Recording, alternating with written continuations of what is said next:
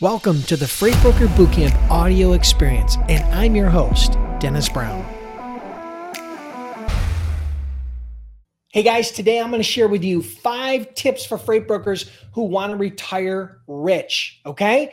Again, for those who don't know me, my name is Dennis Brown. I've been an entrepreneur for over 25 years. I'm very blessed, did over $200 million as a freight broker. I'm also the owner of FreightBrokerBootcamp.com, which is the most cost-effective and comprehensive online freight broker training program available online. Trained over 10,000 students, and we have a 60-day, 100% unconditional money-back guarantee. So the 5 tips for every freight broker who wants to retire rich. Number one is this: you have to plan your exit, but you have to plan your exit with this in mind, and that is that your business may be worth zero. What I mean by that is there's a very good chance that if you grow a successful freight brokerage, a profitable freight brokerage, you will be able to sell that business in the future, 10, 20, 30 years down the road, depending upon what your horizon is or what your goals are. But the smart thing, if you want to retire as a rich freight broker, is to make the assumption that that business is going to be worth zero at the end of the day. Because one of the biggest mistakes I see entrepreneurs and freight brokers and freight agents making is putting off saving for retirement because they think that someday they're going to be able to sell the business and that's going to be their retirement fund. And that's a huge mistake, to delay that type of savings in exchange for possibly being able to sell that business later. So tip number 1 is assume that your business will be worth zero at the end of the day. If you end up selling it for $500,000 or $1 million or $10 million or $100 million at the end of the day, that's all extra, okay? So number 2 is this: you have to set up either an IRA or a 401k or a solo 401k or a SEP or one of these retirement vehicles. There's retirement plans that you can set up as a business owner and as an entrepreneur that allow you to save money for retirement and get compounding interest tax-free, okay? So I'm not going to get into a lot of details about that, but there's things like IRAs and Roths and 401ks and solo 401ks. For example, with a solo 401k, you can, in 2021, you can save up to $58,000 in your retirement pre-tax. So that means you're not going to pay any taxes on that until you take it out down the road at 65 or later. And so there's a lot of advantages to setting up these retirement plans, but you have to do it early. Let me give you an example of 3 examples of starting early comparing to starting late with your retirement. If you're 22 years old, example number 1, if you're 22 years old and you save $500 a month until you retire at age 65 at an 8% return on investment, you will have $2,255,844 for retirement if you start at age 22.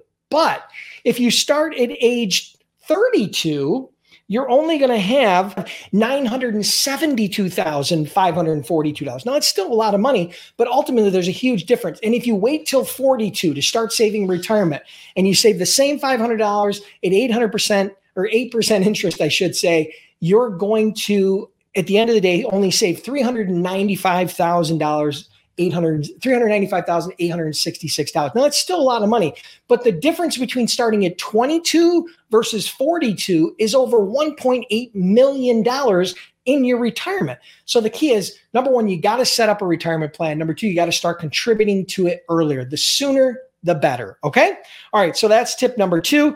Number 3, do not day trade your retirement. Do not day trade stocks. The fact is, most people that try to day trade stocks lose money, okay? Day trading your retirement is not the secret to wealth, okay? The secret to wealth is to systematically retire that money over time and take the advantage of compounding interest like I just talked to you. So do not day trade stocks or your retirement or retirement funds or IRAs or 401ks, whatever it is. Do not day trade that money. Do not try to be Gordon Gekko from Wall Street, because I promise you, you will fail. All right. Number 3, diversify your income. Now, if you are younger, in the 20s and 30s, even 40s, you can take a lot higher risk. You can invest in higher risk stocks and investment funds and ETFs and mutual funds that are going to give you a higher rate of return. There's a higher risk, there's a higher rate of return because you have a longer horizon. As you get a little bit older, if you're over 50, someone like myself, you're probably going to want to be a little bit more diversified. You're going to want to have a combination of bonds and stocks and commodities and gold and silver and things of that nature where you're diversified to weather the storm and to make sure that you don't lose all your money. You're not going to get as high of a rate of return, but at the end of the day, at that age, it starts to become a little bit more about wealth preservation, okay? And so ultimately, you want to diversify your retirement, and you can do that through a variety of different ways. Again, stocks, bonds, commodities, ETFs, mutual funds, gold, silver, real estate. There's all kinds of different things you can do to diversify your retirement fund, okay? And again, just so you guys know, first I want to disclaim this. I'm not a financial advisor. I'm not an accountant. I'm not a lawyer. I don't give tax advice. I don't give financial advice. I'm giving you my tips, the things that I've learned along my journey of, number one, having done over $200 million as an entrepreneur, having owned 8 or 9 different businesses, having exited multiple businesses, having saved for retirement for a very long time, and unfortunately being able to save for retirement and to hit the goal of ultimately being a rich freight broker at the end of the day, because I know that's where you guys want to be. You want to have financial freedom. So it's important that you have that, okay? So that's number 4. Number 5, nothing, this is where the rubber hits the road. Save, save, save. You have to have a systematic way of saving money. If you haven't figured that out, I promise you will fail. The goal here is for you to save 15 to 20% of your gross income. So that means if you make $1,000 a week, then you're going to save $150 to $200 of that every week and put that into retirement and savings. If you're making $10,000 a month, you're going to save $1,500 to $2,000 month after month after month. But here's the thing. Don't wait until you're making $10,000 a month to start saving for retirement.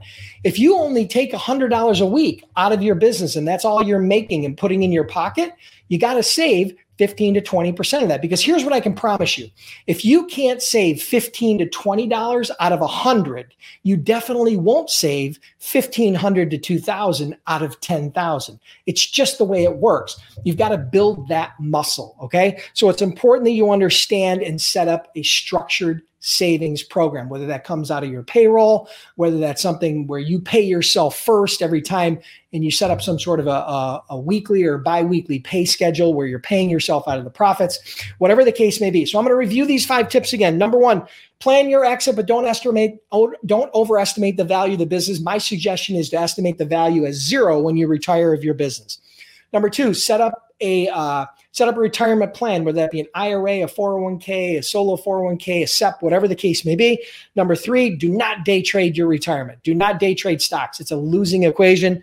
Number 4, diversify your income. Again, I'm a big believer in the all-weather portfolio by Ray Dalio. You guys could check that out if you choose, depending upon where you are. If you're a little bit younger, you're probably going to want to get a little bit more aggressive. But if you're in your 50s, you're probably going to want to be a little bit more conservative. And number 5, you have to save. You have to create a way where you can save 15 to 20% of your gross income week after week, month after month, year after year. And I promise you that example that I gave you for having over $2.2 million at 22, or the example I gave you at having over 950,000 at 32, or that example I gave you of having 395,000 at 42, none of that's going to happen unless you set up a structured way to save. So I hope you guys enjoyed this. As we wrap up today's episode, I just want to let everyone know that to celebrate the launch of the new podcast, we will randomly be doing podcast shout-outs and giving away prizes like cash and t-shirts and books and other free stuff to people that leave an honest review and subscribe to the show. So for a chance to win, take 15 to 30 seconds right now and write a short review and then subscribe to the show. But don't forget to include your email in the review so that we can reach out to you about delivering your prize. I can't wait to hear from you.